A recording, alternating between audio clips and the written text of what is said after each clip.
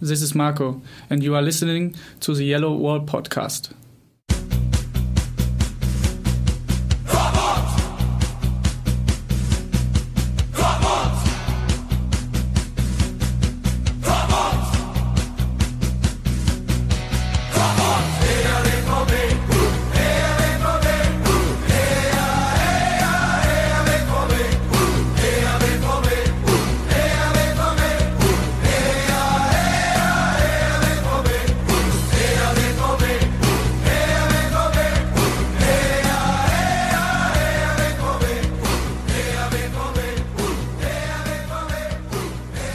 You are listening to episode 246 of The Yellow Pod. I'm your host, Stefan Butzko, and in this episode, we will discuss a little bit Borussia Dortmund's boring, drab, scoreless draw away to Hanover and preview the upcoming fixture against Eintracht Frankfurt, talk a little bit about the Champions League's draw, and in the end, we have an interview with a special guest, Basti Red.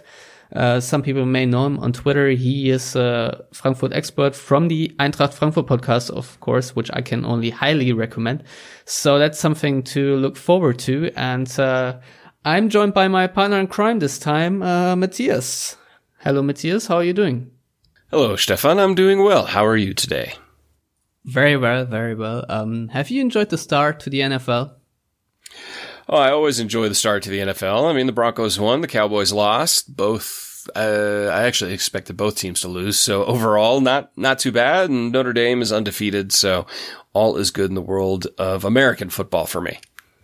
Yeah, and me, myself, being an Aaron Rodgers fan, I have to say, went pretty well. After a little scare at first. Anyway, let's get into things. Borussia Dortmund drew. It was a scoreless, boring old draw away to Hanover. A little bit better, I guess, than Dortmund's last visit, which I think ended into a 4-2 loss. But not as entertaining, Matthias. No, not near as entertaining. Obviously, that loss to Hannover was kind of that first true sign under Peter Bosz where everybody went, "Oh crap, we got problems here." We didn't have that issue. Obviously, this time against Hannover. Hannover played a solid match. We always knew it was going to be difficult. They are an uncomfortable opposition, especially in Hannover. Dortmund, in my opinion, just didn't do enough going forward. They could have scored, could have won, Marco Reus. It was a pretty dull, boring match, especially for the Friday match. We were always kind of hoping for something on a Friday evening or here, Friday midday, early afternoon. But, nope, wasn't meant to be. And, hopefully the next Friday match will be significantly more entertaining from a Dortmund perspective. Very true.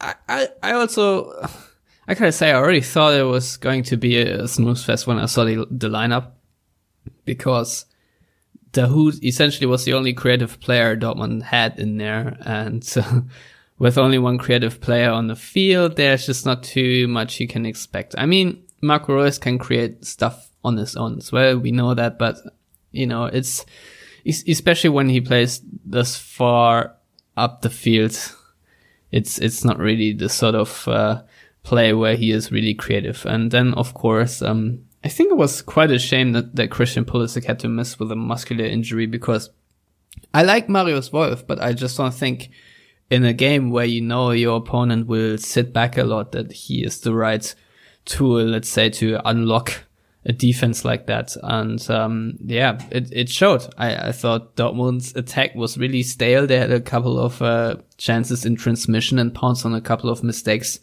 they forced Hanover into, but building and creating something themselves wasn't really visible. I mean, maybe let's pick this up from the beginning, because obviously some people were really bored by the game and also a little bit miffed, I guess, that Dortmund would play a style that I think I've read unambitious. Fair enough, I guess, but Lucien Favre is just a coach that likes to go stability first, right, Matthias? Yeah, he's not exactly known for being a massive risk taker. We kind of discussed that when it all came down that he was going to be the manager, that he's more for a patient play rather than highly dynamic one, and making sure that you don't concede first and foremost, and then kind of going from there. Not quite to the level of Peter Stöger, of course, who also was more about not conceding than scoring. Favre kind of balances it out in that way. And Hannover was the unfortunate perfect opposition this early in the season when everyone's still kind of finding their feet for this kind of a match to materialize. So I wasn't shocked. I was a little disappointed. I was hoping for a win because I think Dortmund overall probably slightly edged it, deserved it. But at the end of the day, I guess can't be too disappointed with the draw. No, I think it was a deserved draw. So now let's get into a couple of talking points here. I guess the first one is lineup, and I already mentioned Wolf. Would you have picked Jadon Sancho instead of him? Because establishing the fact, let's say, that someone like Pulisic was missing, someone who has that magic feet, and especially someone who can win a dribble, for crying out loud, I thought was necessary. Jadon Sancho is obviously that sort of player. Or Matthias, would you have also stuck with the more conservative choice, let's put it this way, in Marius Wolf? Well, from Favre's perspective, I can see why he picked Wolf. Away from home against a difficult opposition, don't get hit on the counter kind of a thing, and it's Favre's mentality. Now, since you asked, would I have played Sancho over Wolf? Absolutely 100%. Because he gives you kind of that dynamic moment that Wolf just doesn't do. That's not who he is. That's not how he plays. I don't think he's a bad player, but he's not like Jadon Sancho in that regard. So, I would have at least then hoped that Sancho would have, maybe at halftime, you make that switch and bring on more of a dynamic presence. So yeah, no, I agree with you. Sancho would have been, the significantly more adventurous option. But again, I understand why Favre, knowing who Favre is and how he likes to set things up, I understand why he went the route he did. Yeah, also tellingly, Favre only made 2 substitutions in this game, and there was a lot of talk about the old Mario Götze being stuck there on the bench for 90 minutes, and in the same breath we can mention that Shinji Kagawa once again did not make the squad. So these are 2 players that, in my mind at least, are more creative playmaking types of number 8s, and even, if you will, number 10s, even though I see Götze a little bit more behind than Kagawa, or further back on the field if you want. Do you have an explanation for why Götze right now is sort of out of the loop, that he thus far hasn't played a single minute of Bundesliga football? And do you think that's a subject that will continue to follow us down the season? Because Mario Götze is a top earner at the club. He has a standing. Everyone knows who he is. He obviously scored that famous goal at the World Cup, winning it for Germany, but also, and more importantly, he grew up as a Dortmund youth product and really dazzled the crowds. And right now he's obviously not doing it. He is a changed player, but nevertheless there's still a lot of quality in him. Now, all that being said, when he is not playing, there will always be background noise. And the question I have, Borussia Dortmund is a club that really wants to have calm. Do you think that this can be a motivator for Favre to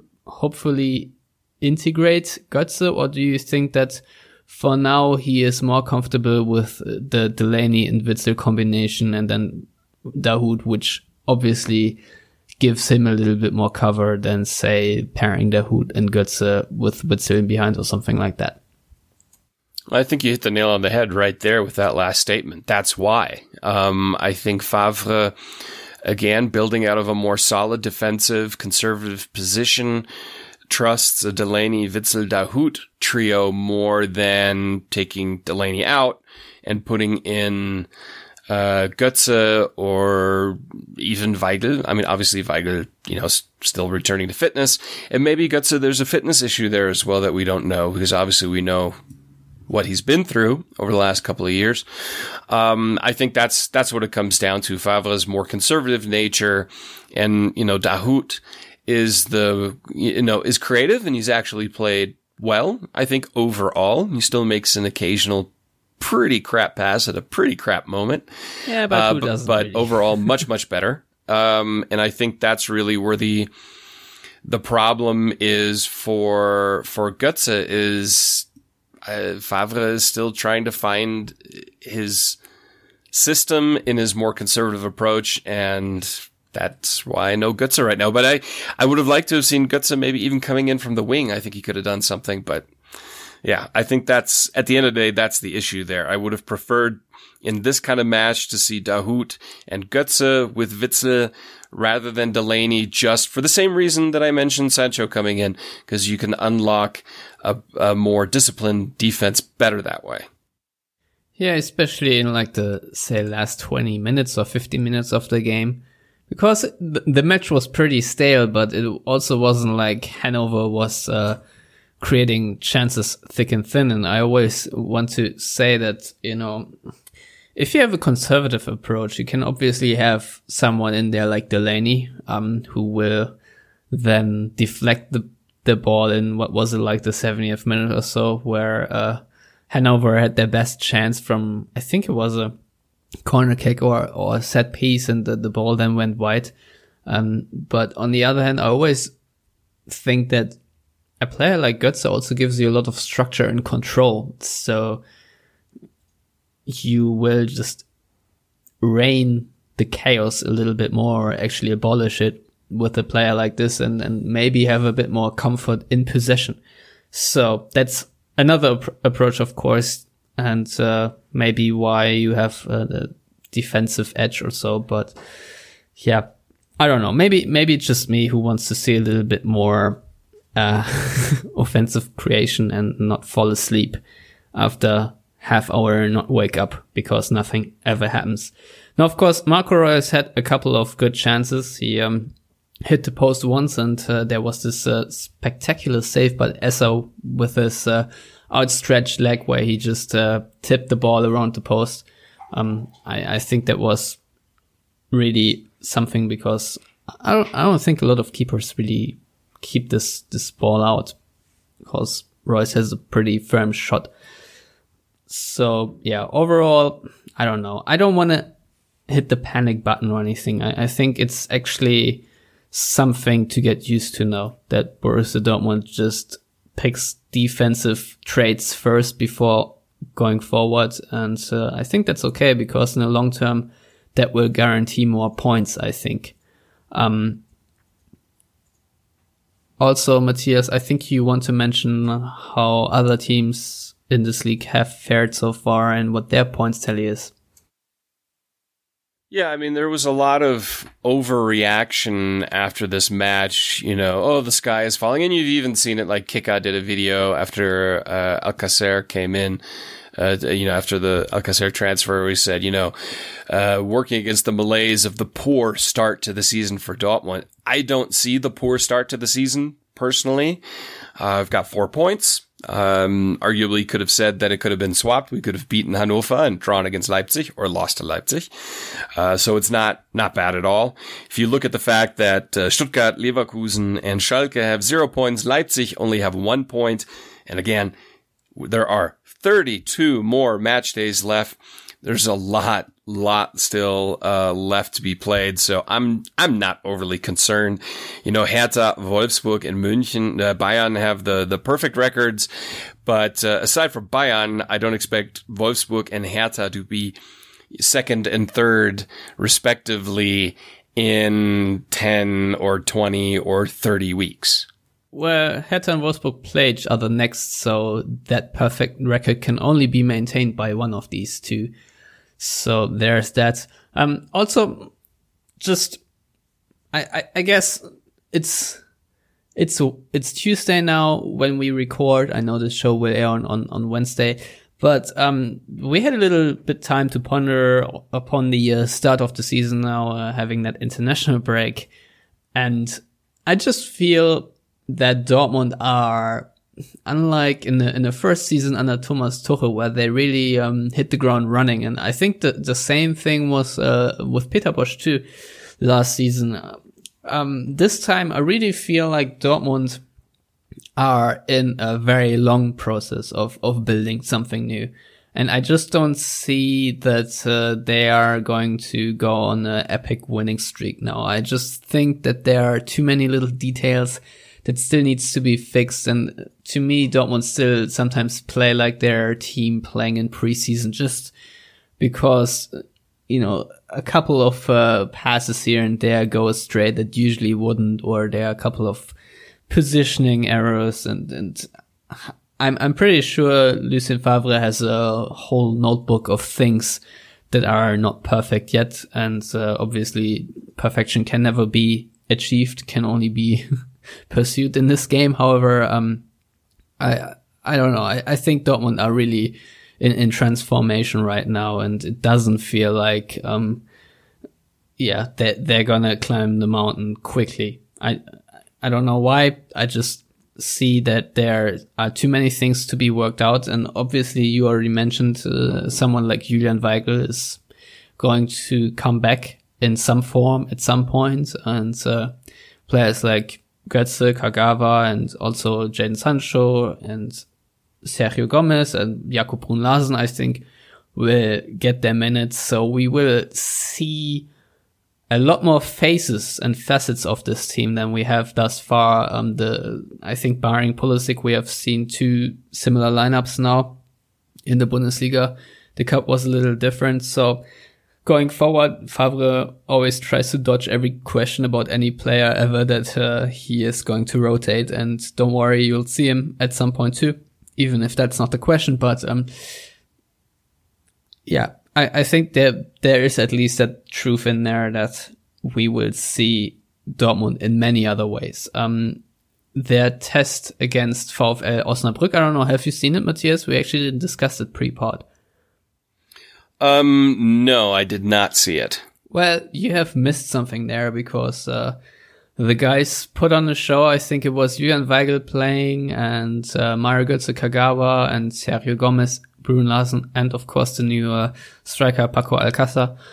And it was, I mean, it's against the team from the third tier, but nevertheless, I still think that third tier teams are well organized if they want to be, and they at least at the beginning should have a formidable lineup and some structures on organization. Dortmund absolutely ripped them apart. And especially Sergio Gomez and Kagawa were on fire, and Brun-Larsen just finished every chance he got.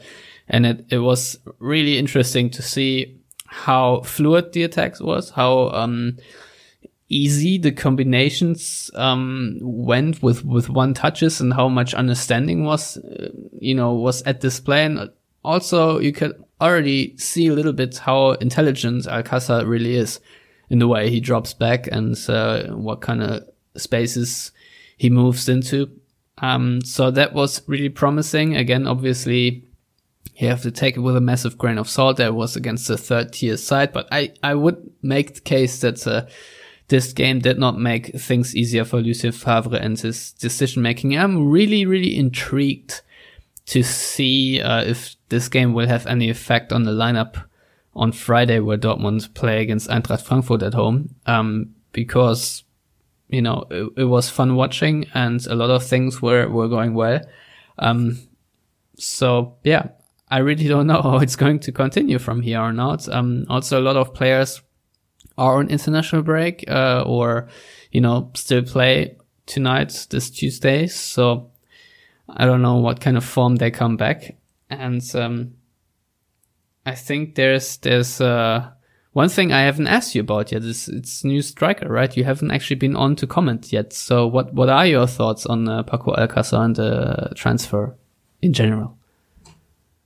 Well, I think we can agree that Maximilian Philipp is not a striker. I think that's become kind of painfully obvious. I'm curious. Obviously, they didn't go with a quote-unquote traditional number 9 striker type person, also more of a false 9-ish. But again, that's something that the non-traditional striker is something that Lucien Favre had a lot of success with at Gladbach, as an example. So I'm very curious. He's a very, very good player. No doubt about that. He's definitely an upgrade over anybody else we may put at striker.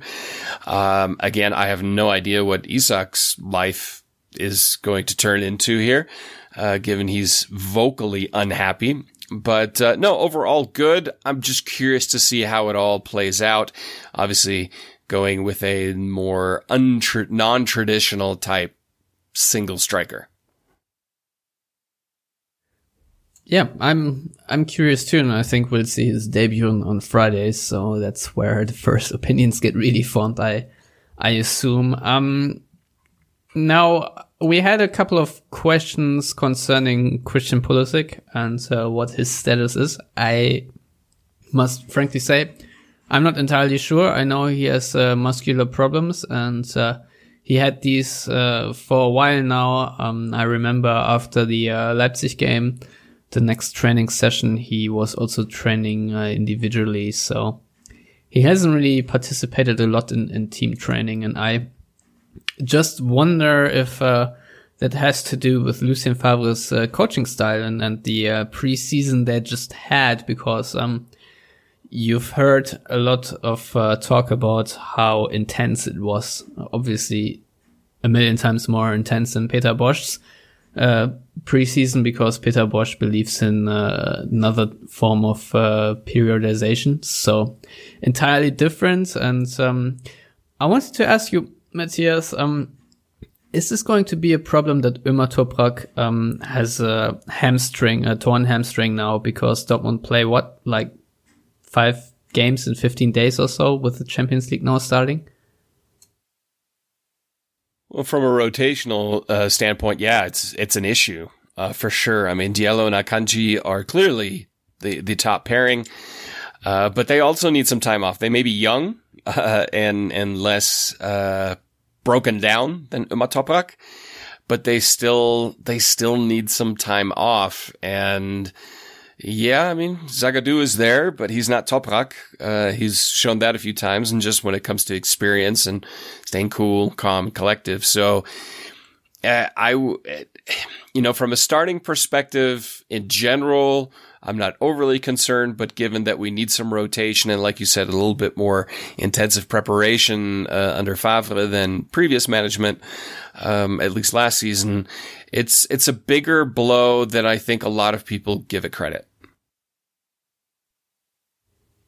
Yeah, I don't know. I think Ömer Toprak is a really capable defender, and having him as a backup is the perfect guy to have.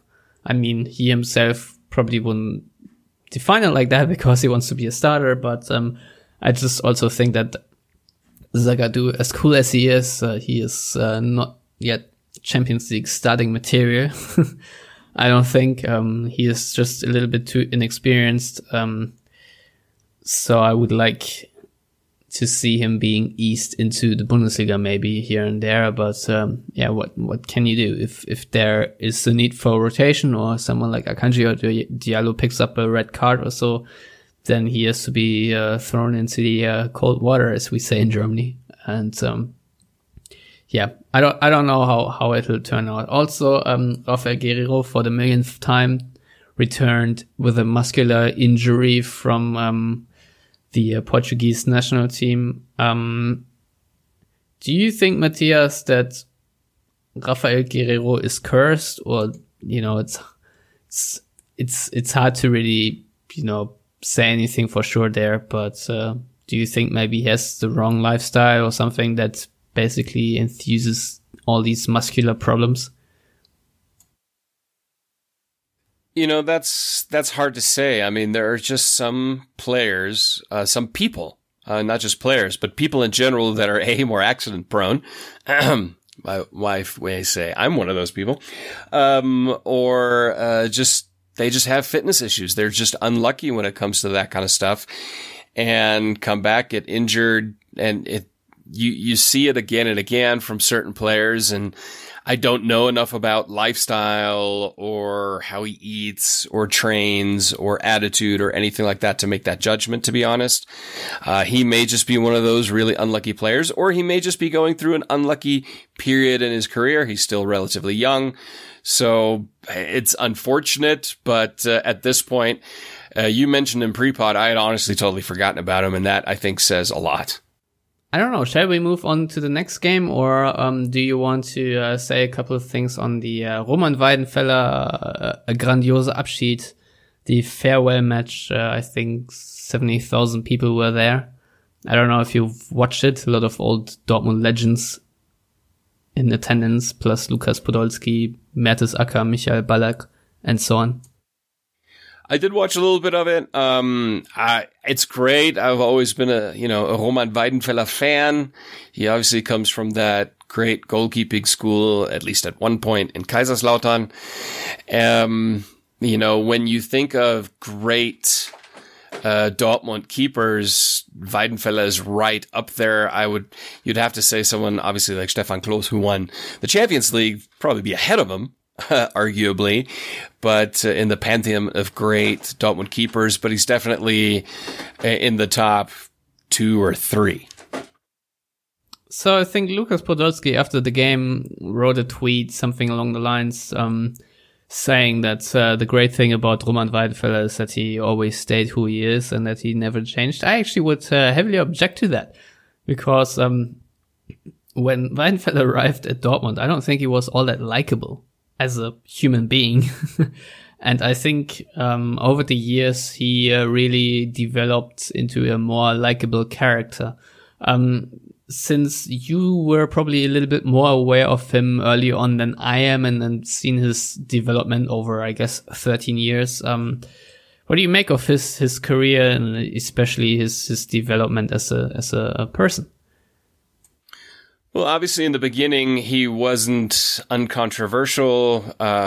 He sat on the bench for quite a while, behind other guys, and he always had that certain attitude, let's put it to you that way, to a certain degree that you need as a keeper, especially the quote unquote more old school keeper.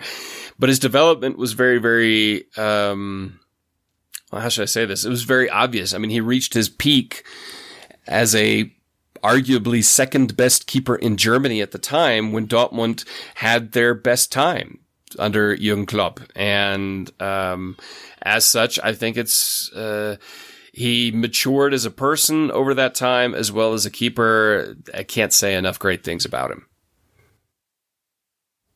All right, yeah. I just think it was a worthy farewell.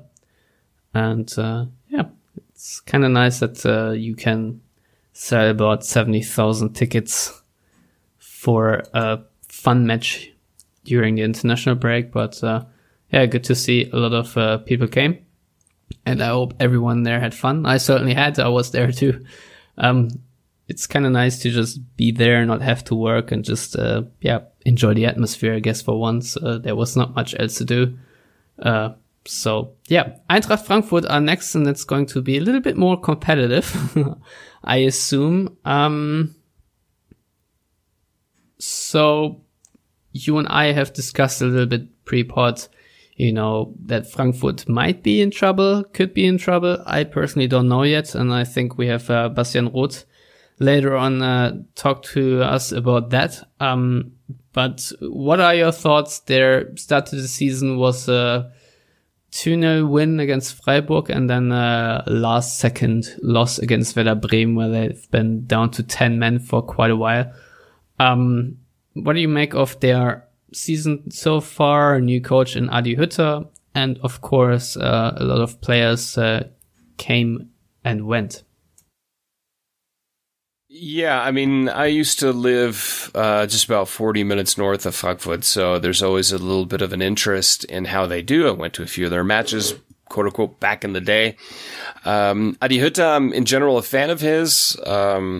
You know what he did with Young Boys Bern, getting them their first league title since I believe 1985, and breaking the Basel dominance was commendable.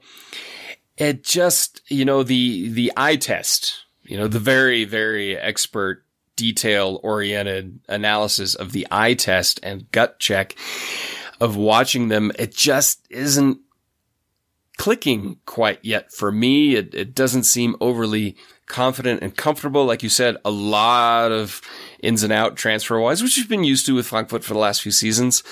I think the addition of Kevin Trapp coming back was a huge boost for them, huge bonus. Having a very good keeper, with Radetzky going to Leverkusen, they needed, and what they had before just wasn't of the quality that they needed. Trapp definitely gives them that. And then, like you had mentioned pre-pod, obviously you also have the Europa League in there. Obviously you don't have to worry about the DFB Pokal anymore. But,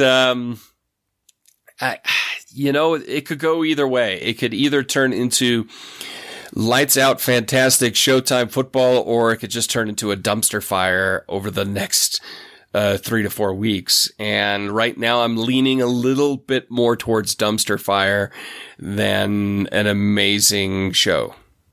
How much do you think it has an impact that Kevin Prince Boateng moved, I think, to Sassuolo and is not there as the, say, corner piece or centerpiece of the midfield? Do you think that has bigger inclinations for the overall team chemistry than just like the loss of the individual quality that he most certainly has? Well, yeah, I mean, he was, in my opinion, their most talented, best player last season. He made everybody better, including Marius Wolf. Okay.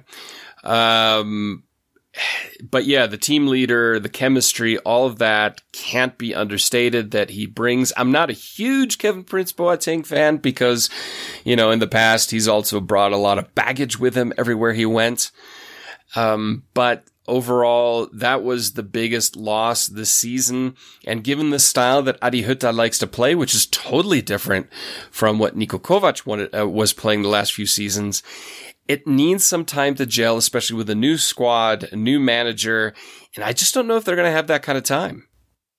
Well, it's basically the same question I sort of asked without actually uttering in a more, in a longer monologue earlier. I don't know. When you talk about eye tests, I have to agree. There are also a lot of things in that Eintracht Frankfurt side that are just not clicking yet. And the question is, of course, how will they perform with the EuroLeague? Because we have seen it time and time again. Now Cologne got relegated, for example, but teams that qualify for Europe and then don't really bolster their squad, but rather lose important figures, they tend to struggle really, really badly.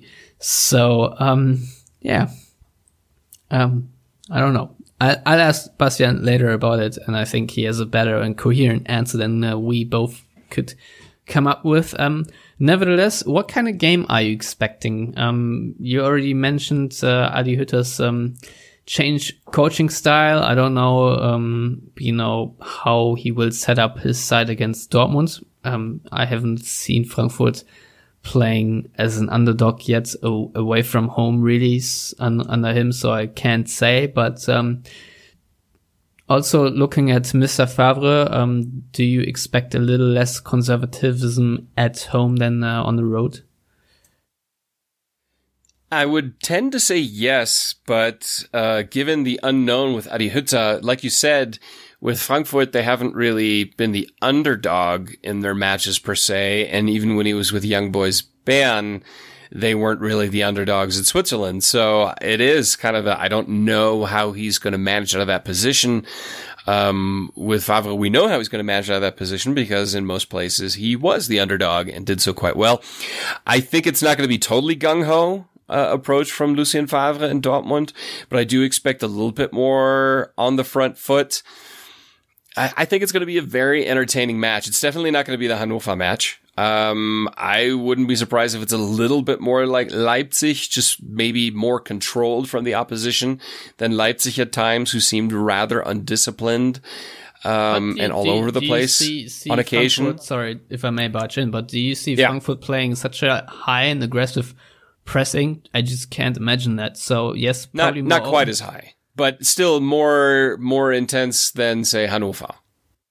Well, not to take anything away from Hanover, but I think Hanover also pressed quite well, especially in the first half of that game. So to say that they just lined up, 8 ranks of force around their own box also, doesn't do them justice, really. I think that game was open in some way, just both teams just never really went the last yard of the whole 9 yards. So, and I think that's going to be the difference. Okay. I think Frankfurt have more quality, in my opinion, than Hannover, and as such will try a little more when they get closer. For Hannover, just looking at statistically, everything worked well until they got within 20 meters of Dortmund's goal. Same could be said for Dortmund. And I just feel like Frankfurt are going to do a little bit more, because I also think they have got, better attacking players than Hannover. And since they're still finding themselves, I think it'll be a very entertaining match. They're going to try to go for it at times with more quality than I believe Hannover possess. And Dortmund should try and do more than they did against Hannover. So again, I expect a more entertaining match. I don't necessarily know if it's going to be a 3-2 or a 2-2 like we saw last season. But, against Hannover, everybody said this match has never ended 0-0, and it ended 0-0. The last few seasons, matches between Frankfurt and Dortmund have always produced a decent amount of goals. This time I actually think it could happen. Now, I don't know if it's going to produce 4, 5, 6 goals in a match, but more than 0. Yeah, I'm confident that this is not going to be a scoreless draw. Ben Blakemore has asked us, he said, hi, random question, but with Akanji playing Tuesday, do you think he could be rested Friday? If so, who would step in? Obviously, that's not going to be Toprak. I think Zagadou would be the only other option. Do you think it's necessary to already throw in the old rotation machine and sit Akanji, considering Dortmund will play away to Bruges very soon? Or do you think Tuesday, Friday is manageable for centre back? I would say, given the strength and durability that Akanji has shown, he could probably start. He may not finish the match. I don't know. But I wouldn't be surprised to see him start. And then maybe Zagadou against Bruges, because I think Frankfurt are a more difficult opposition than Bruges. No offense, Belgium, but that's just my opinion. So I would kind of expect him to start. So before we, I guess, talk a little bit about the Champions League draw, because we haven't mentioned it yet on this podcast, let me just give you a little update on Eintracht Frankfurt's injury problems, and they are quite significant, actually. And it's a barrage of players that are out for Friday, starting with Carlos Salcedo and Marco Rus, who are both playing at centre back. Then we have Talib Tabata, who is a left back and also out injured. Also another left back that's out for the game is Jethro Willems, because insult to injury, he of course picked up a red card against Werder Bremen. Then good old Timothy Chandler, the right back, is also out. I guess our American listeners and followers will notice that that might not be so bad for Frankfurt, because I personally don't really rate him much. Then there's Chico Geraldes, who is an offensive midfielder who is also out. Ante Rebic, who finished second with Croatia at the World Cup, is still out. Also a player I don't really rate that much, even though he has a really good shot. His first touch is just atrocious. And then of course the center forward that Frankfurt signed or got from FC Porto, Gonzalo Pajenkia or whatever his name is. He is also still out injured. So that's a really, really long list of players that are not available. And Frankfurt are a side that's definitely not as deep as Dortmund. So it's going to be quite significant for them, I assume. Anyway, Matthias, Borussia Dortmund drew FC Bruges, as previously mentioned, then AS Monaco and Atletico Madrid. What do you make of this group for Dortmund? Is it manageable? Well, it's definitely nicer than last season where you had Tottenham and Real Madrid. I don't see Atletico being Real Madrid. Monaco is definitely not Tottenham. They're not the Monaco that knocked Dortmund out of the Champions League in Tuchel's last season simply because they don't have near the same players. It's a strongly weakened Monaco side, in my opinion. So that Atletico, I can see winning at home and losing away. Monaco, Dortmund need to win those matches. They have the quality to do so. And then, of course, Bruges. I'm not going to say it's a walkover. Nobody is Nicosia, but those Dortmund were a walkover for Nicosia. True. Those should be 6 points, and as such, I do expect Dortmund to get through the group. I don't know if I expect them to finish first, though. I think realistically, second. Yeah, I would agree with that.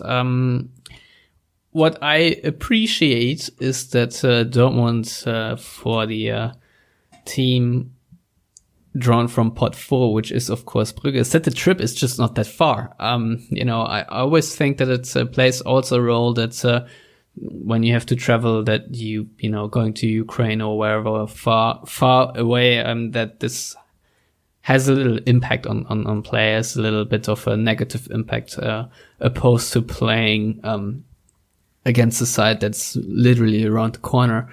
This is, Bruges is not as far away as Munich, for example. So, yeah, that's going to be a nice little away trip, I feel. What do you drive there, like 3 hours or so? I don't know. I've actually made the drive once and it's not that far, and it's a beautiful little town. So if everyone out there or anyone out there is fencing a trip, I can highly recommend Bruges. I think a lot of people have seen the city from that famous movie, which is probably called In Bruges or so. If you haven't seen it, go watch it. It's pretty good. Anyway, I've lost my train of thought. Oh yeah, Lucien Favre, I wanted to say and ask you, Matthias. I think Dortmund will look quite different this time around in the Champions League. How do you think, what do you think will Dortmund's Champions League face be this season? Well, I think he'll try to win all the home matches and not lose away from home. Judging Lucien Favre, again, it's going to be intriguing. I'm glad Monaco, it won't be a side featuring the likes of, say, I don't know, Kylian Mbappe or Fabinho. I think it's going to be nicer. I think also what you said, the away matches, Bruges isn't very far away. There are worse places to go to than the French Riviera. And also Madrid, nice. when you look at weather and pitch conditions, all that kind of stuff, it's a significantly better draw. Also, when it comes to player health and fitness and so on, I think Dortmund's going to be. If I would describe the style, I would say cautiously optimistic. So Favre is not going to go all out like, say, Peter Bosz tried, but he's also not going to be ultra conservative like Peter Stöger in that regards. I think he doesn't really have two faces, I don't feel, in that regard. So I think he's going to go for 9 points at home and then try to get 5 away from home. Yeah, which already is ambitious. Usually about 10 points are enough to qualify, I think. I don't know, give or take, rule of thumb, whatever. Yeah. But Monaco obviously are also without what was his name? Thomas Lemar. Also really good player, who caused Dortmund a lot of trouble the last time around, though. Do you think that drawing Monaco will bring back a lot of haunting and maybe troubling thoughts for players that they'd rather not have? Possibly, yeah. I mean, there's obviously some players that are no longer with the club, like Mark Bartra, who clearly you could say suffered from PTSD or a version thereof. I think a lot of the players that are there now that are going to be starting are less affected by it. There will obviously be some that were there that day, but I don't think it's going to have as adverse a psychological effect as one may think. Yeah, it's something one can only speculate about. You never really know. So yeah, Matthias, I guess it's time to knock it on the head, unless you have something to get off your chest. Otherwise, it's time to make predictions. No.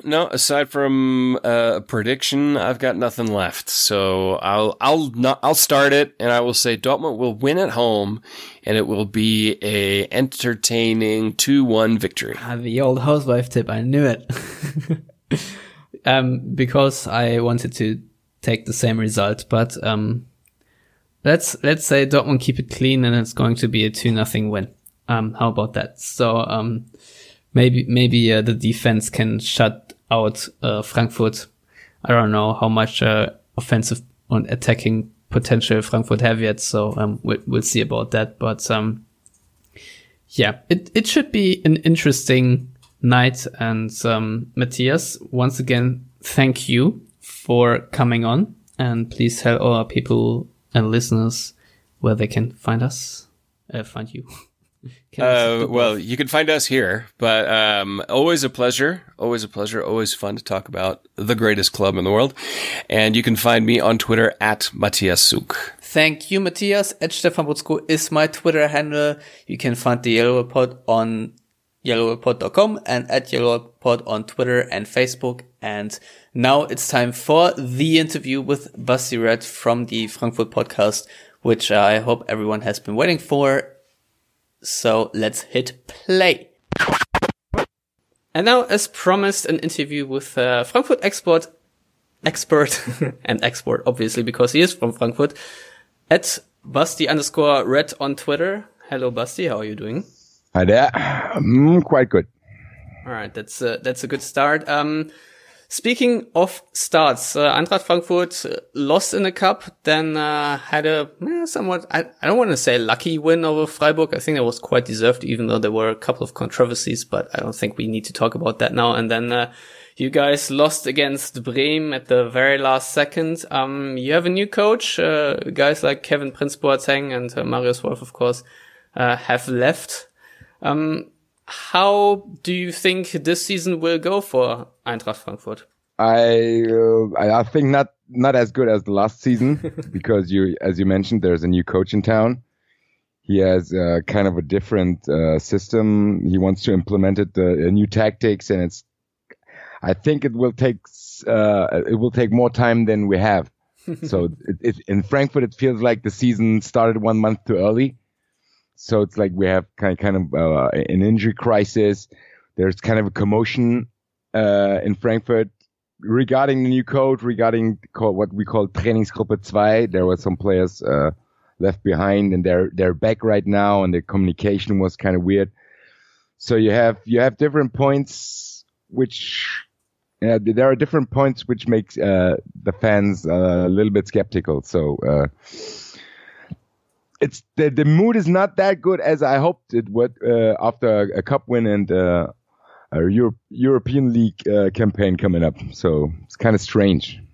Yeah, that's sort of quite usual in the Bundesliga that teams that qualify for the Europa League then all of a sudden struggle. Also, often before that's kind of weird, right? Yeah, because even before the EuroLeague starts, you would expect you left some points behind when the actual campaign starts, but as you mentioned, it's like we had the same with Cologne last year.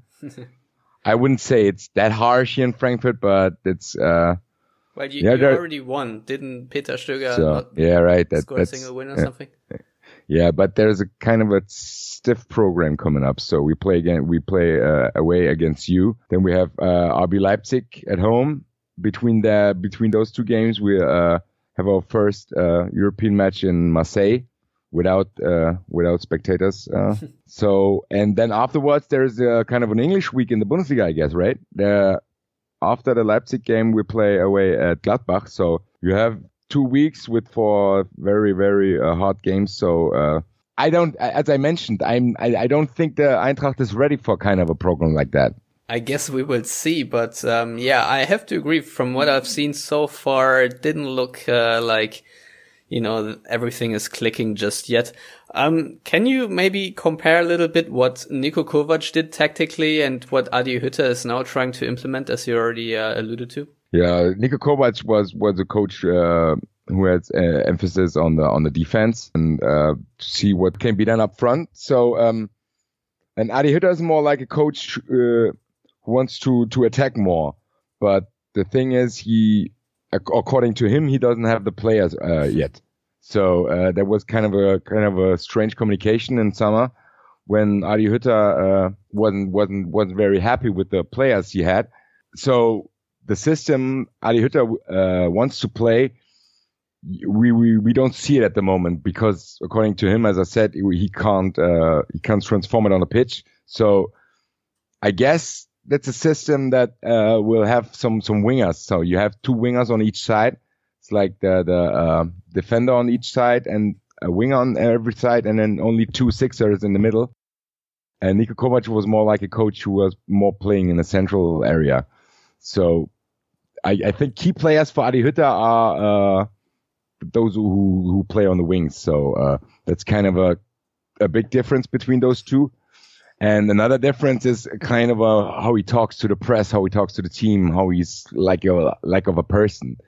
Adi Hütter is he's more calm. He's more, he's a bit shy, and he's not a coach as I would describe it who you can, you see yourself drinking a beer with. You know what I mean? Yeah, it's like the Jürgen Klopp type of coach. Yeah, no, that's not. Yeah, and Niko Kovac was more like that. So you don't have you don't have the feeling that the fans and the coach connected yet. So of course you can do it by with results and good football, but how Niko Kovac said "Stand jetzt," it hasn't happened right now. Yeah, as of now, that was quite the word in Frankfurt, quite famous.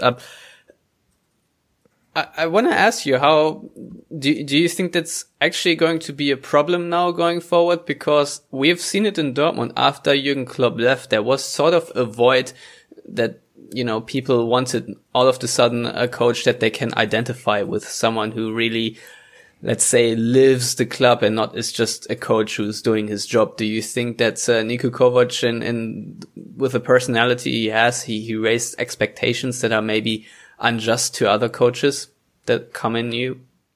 To be honest, that's exactly what I think. And that's, you can compare it. Of course, Dortmund is in all ways one area above us, but it's kind of the situation when Klopp left and Tuchel came. It's like Tuchel isn't the most coolest guy on the planet, according to if you consider yourself drinking a beer with him. So Adi Hütter is kind of like the same. But the thing is, it started in summer when some players left because the coach left. So it's like Marius Wolf left, the Prince Boateng left. So you can see that the coach had really an impact and had really, really an impact on what players are coming to Frankfurt. And the new coach doesn't have it right now, but yet. And that's kind of a situation where everyone in Frankfurt is talking about. It's like, what is after Niko Kovac? Because he set the bars very high, maybe too high for Frankfurt, maybe too high for Adi Hütter. Maybe Adi Hütter is the poorest guy in the room right now because he can't connect to these expectations. But as a soccer fan, you always want success and you want it right now. So it's like, I'm a little bit worried that Adi Hütter isn't the last coach we see this year. So, you compare it to with your situation. There was a long time as you, and you're still on it, like kind of a search for for a coach like Klopp, it's like you how many coaches did you have? Tuchel, Bosch, Stöger, and now Favre. Yeah, that's 4, and you don't know if you're there right now. So in Frankfurt, I can tell you as much. Obviously, I'm a journalist, but Lucien Favre is not the coach that will galvanize the fans with the team. That's just not who he is.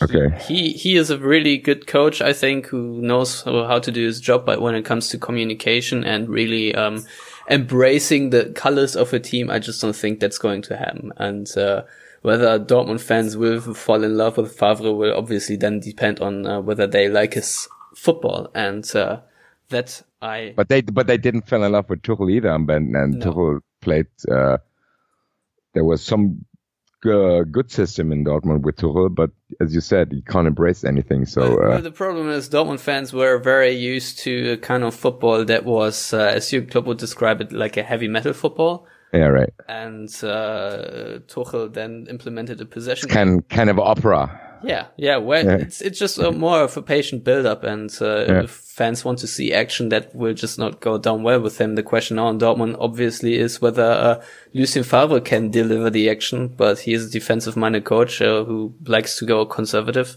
So I don't think that's going to happen. But back to Frankfurt, how much of an impact do you think will it be that Kevin Prince Boateng is no longer there? Because for me, from the outside looking in, it looked like he was one of the guys who was absolutely important for the team chemistry on the field and off the field.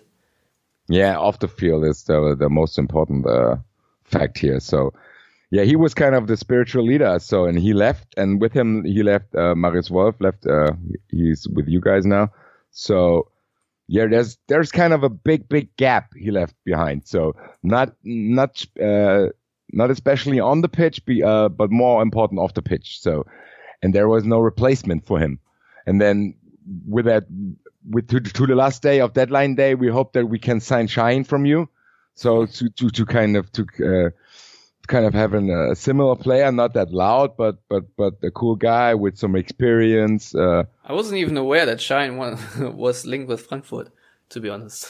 He wasn't, but we in our Eintracht podcast, we tried to push this rumor, and it wasn't that far away from reality as he left for Bremen. It's now, I can compare Eintracht with, it's on the same level with Bremen. So it's kind of we are kind of sad, Şahin, didn't come to Frankfurt. So, but as you mentioned, the gap wasn't filled. So we have to see, as I mentioned before, maybe Hütter has, other static in his game, so that he doesn't focus on players on the central, but more to the wings. But I don't know. I think Kevin Prince Boateng is, he's missing. We will miss him, especially in the locker room. Yeah, it's like the guy who sits on a press conference and said we're driving to Freiburg, we win there and we go back. So it's like kind of he's confident. He brings confidence to the fans. He's kind of a cool guy. He has some cool punchlines and stuff like that, and some catchphrases he established here in Frankfurt. So it's kind of a big loss. And yes, that's kind of a situation we are about to see how it will develop. So because we are in Frankfurt, we are very skeptical too about that fact. Yeah, I can fully understand, and especially in Dortmund, we've seen similar things. I mean, the officials here in Dortmund said that the biggest issue, or one of the biggest issues during the last season, was that they just didn't have too many leaders or just too many characters in the team, and discipline was lacking and all these kind of things. And they tried to correct that by signing guys like Witzel and Delaney and whatnot, and of course Marius Wolf. So We'll see how important of a factor the chemistry on and off the pitch is for Frankfurt, and I really hope it's going well for them, because I don't want the endless series of teams that qualify for Europe and then basically fight against relegation. I don't think that's a good thing for the Bundesliga.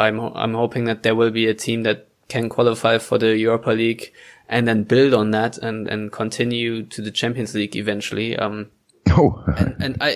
I think Frankfurt, if you look at the city and Well, in theory, it's a club with the potential to be a team that can play in the Champions League every now and then. Not every year, of course, because the top 4 in the Bundesliga are highly contested, but I don't think that Frankfurt are a team that need to be in like 13th, 11th, 12th place or so. I think they can finish higher on a consistent level, but I think that has a lot to do with the sponsoring, right? And, as far as I know, there were always problems like with Krombacher and so on and so forth, that Frankfurt, with, being in a city where the German stock market is, they just cannot get any big money players to attract, which is something that I find very weird. But yeah, it's kind of changing right now after the cup win. It's kind of off the pitch, and regarding sponsoring, it's kind of getting better and better. And but on the pitch, you have to follow on the pitch. It's like you can have the biggest sponsors, but if you don't back it up on the pitch, then that's kind of useless. I think what you said is that's what we were thinking about the last 10 years, but it never happened. So it's like the highest level of fields is Europa League. So we're kind of happy with that. We're gonna travel, I hope, with 15,000 people to Rome. But the thing is, the hope that Eintracht will go the next step. I had this summer too. I had it too this summer. It was like you win the cup. There's kind of euphoria in the city. And it's like you can use that power, you can use that flow to get to another level, like let's say Gladbach was for the last years. But then there were some the injury crisis I mentioned, and then there was this this commotion with the new coach and in the team, and you have a lot of injured players, like most important Rebic. Then you have players like Boateng leaving, so the euphoria is kind of gone right now. There was some voices in Frankfurt that Will wanted to sack the coach before the first game in the Bundesliga. So it's like kind of strange, and that's kind of a Frankfurt thing too, It's like you can have the biggest euphoria, you can travel with 20,000 fans to everywhere in the world, but if they don't have a connection to the coach, for example, it can turn very, very fast. So it will be kind of an exciting season for us, but not in a good way. So, and that's kind of so a thrilling season, maybe. Yeah, it's a thrilling season, but it's kind of sad, when you play Europa League, you want to be there, the best you can be at the moment. You know what I mean? Yeah. It's like if we play Europa League for about 5 to 6 years, and then if we play a Europa League, we want to have the best team there is and the best mood there is and the euphoria. But that's not the case right now. We have our first match coming up in 1 week. And there are kind of there are verschiedene Baustellen, will ich sagen. Sorry. It's fine. There are different, I can't even, construction sites, I guess. Just German and English mixed here, but I don't know if I want to go there, but I'm sort of intrigued. Let's assume things really do not go well as you are fearing right now. Who's the weakest link in Frankfurt? Is Adi Hütter the guy quickly out of the door, or is there a case for Fredi Bobic? Because as you already said, the coach is not happy with what happened on the transfer market. He, I guess, needed wingers that can win dribblings and whatnot, and are pacey, and maybe he doesn't have the sort of players that he wants for his system. So do you think that Fredi Bobic could be out of the door because, it was his decision making as well? Or do you think that Adi Hütter doesn't have a high standing in Frankfurt and is gone if things don't move well? And if so, can you think of any replacements right now? Don't say Peter Stöger. No. But I think Adi Hütter is the weakest link. So if things don't develop very well, so he's the guy who has to leave. But I don't have a replacement in mind except Slaven Bilic. Maybe he was in talks with us in summer, so maybe he's the guy who can light the fire up again. Like he's kind of a similar guy to Kovac. That was my first pick on the first place. So Yeah, but it's too soon. I can't criticize people who want to sack Adi Hütter before the first match day and do the same on the third. So I gotta be honest. I think that's actually utterly ridiculous. yeah, right. That's the thing. So I think,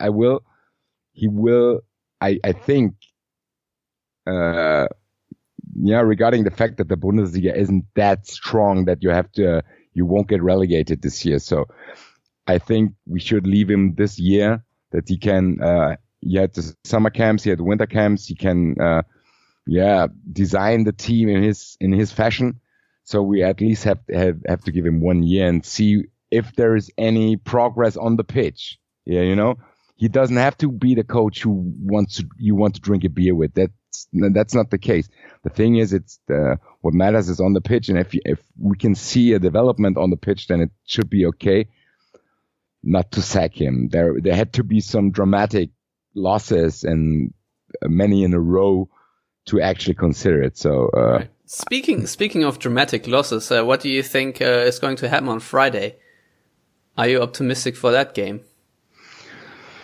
Vaguely. So it's like the only thing is that I have the feeling Favre's system hasn't reached maturity either. So it's like you're in progress too. It's like you're in the transformation mode. Favre wants to implement his formation, his tactics, and it will take time. And I would think there's a slight chance for us, even more on a third match day than on the 13th. So there's kind of a chance to maybe to steal at least 1 point from Borussia Park. Borussia Park is in Gladbach, my friend. Sorry. Signal Iduna Park. All right, fair enough. Coming from the guy from the Commerzbank Arena. Waldstadion. See, so who are the players Dortmund fans need to fear? I wish I was able to name some names, but it's like, Ante Rebic isn't playing, so you can calm down on that. I think Sebastian Haller is kind of in a good flow right now. He's kind of a big striker before. He has a good feeling he has a good touch with his feet, even though he's very tall. So he's kind of the player to watch right now in Frankfurt. And we have a new goalkeeper, Kevin Trapp. You should know him in Dortmund. So he's kind of a most known Frankfurt player at the moment. So, but I would say Sebastian Haller and maybe Filip Kostic. He had kind of good moments against Bremen. So that's a player Eintracht fans focus on. Is he playing right now. On the left side or on the right side in Frankfurt? He's playing on the left side. Okay, well then I can maybe make you a little bit of hope, because Lukas Piszczek has been in absolutely horrible form, Dortmund's right back. That's and we had our show yesterday, and we were talking about the chances and possibilities in Dortmund. And the only thing we see is that Hütter is kind of a wing focused coach, and you have Schmelzer and Piszczek on the wings at wing defense. So that could be one chance. In midfield, I don't see any chance for us. You have Witzel, Delaney, and Dahoud, I guess. So that's kind of a 2-3 very strong players, and Dahoud is kind of he has a good touch too. So if I see a chance to win in Dortmund, it's like only the fullback and the central striker. So that's the only weaknesses I can see in your squad. So maybe we can focus on that, and Filip Kostic would be a key player to that. Very well. So, what's your prediction for that game? Deep inside, I have the hope that it's going to be 1-1. All right. Yeah, that's, I don't think that's an unrealistic result, to be honest, on a Friday night, especially after the international break, where a lot of Dortmund players only arrived today on Wednesday afternoon and have basically one training session before the match. So, also, Christian Pulisic remains injured and is probably ruled out for the game, as Lucien Favre said at today's press conference. Now, I know you gotta leave soon, but there's one topic I wanted to discuss at least briefly with you. It's something I actually forgot to mention yesterday when Matthias and I recorded. But that's something that I wanted to ask just another football fan, I guess. And in Germany, we have seen recently a couple of riots in Chemnitz by, I want to say, Nazis, fascists, and people showing basically the Hitler Gruß and stuff like that. And we had in Germany a bright reaction by a lot of people with the hashtag Wir sind mehr. It's called We Are More. And basically trying to counter that movement of right-wing idiots in Germany. What I found quite pressing is that, at least in my recollection, there was not a single Bundesliga player who stood up and actually said something like at all. Basti, do you think that this is an issue of German football or Bundesliga players, that there was a deafening silence? Yeah, they're the same. You can compare the reaction to the Özil debate. You know, yes. It's like there was not one player who stood up for his opinion. You have the feeling that every player is designed by some advertising companies, and it's like you better say nothing, then you can't enrage anyone. So it's like better to say nothing and. I guess that's the same thing here. So I wasn't expecting it because, as I said, with Özil it was the same. There was some kind of a wishy-washy statements, but there was nothing you can work with. So I guess that's kind of the same thing here.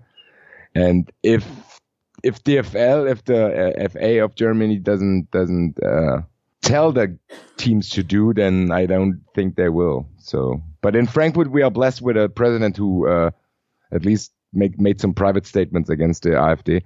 So, but it's kind of sad that that's kind of the only thing that goes in this direction.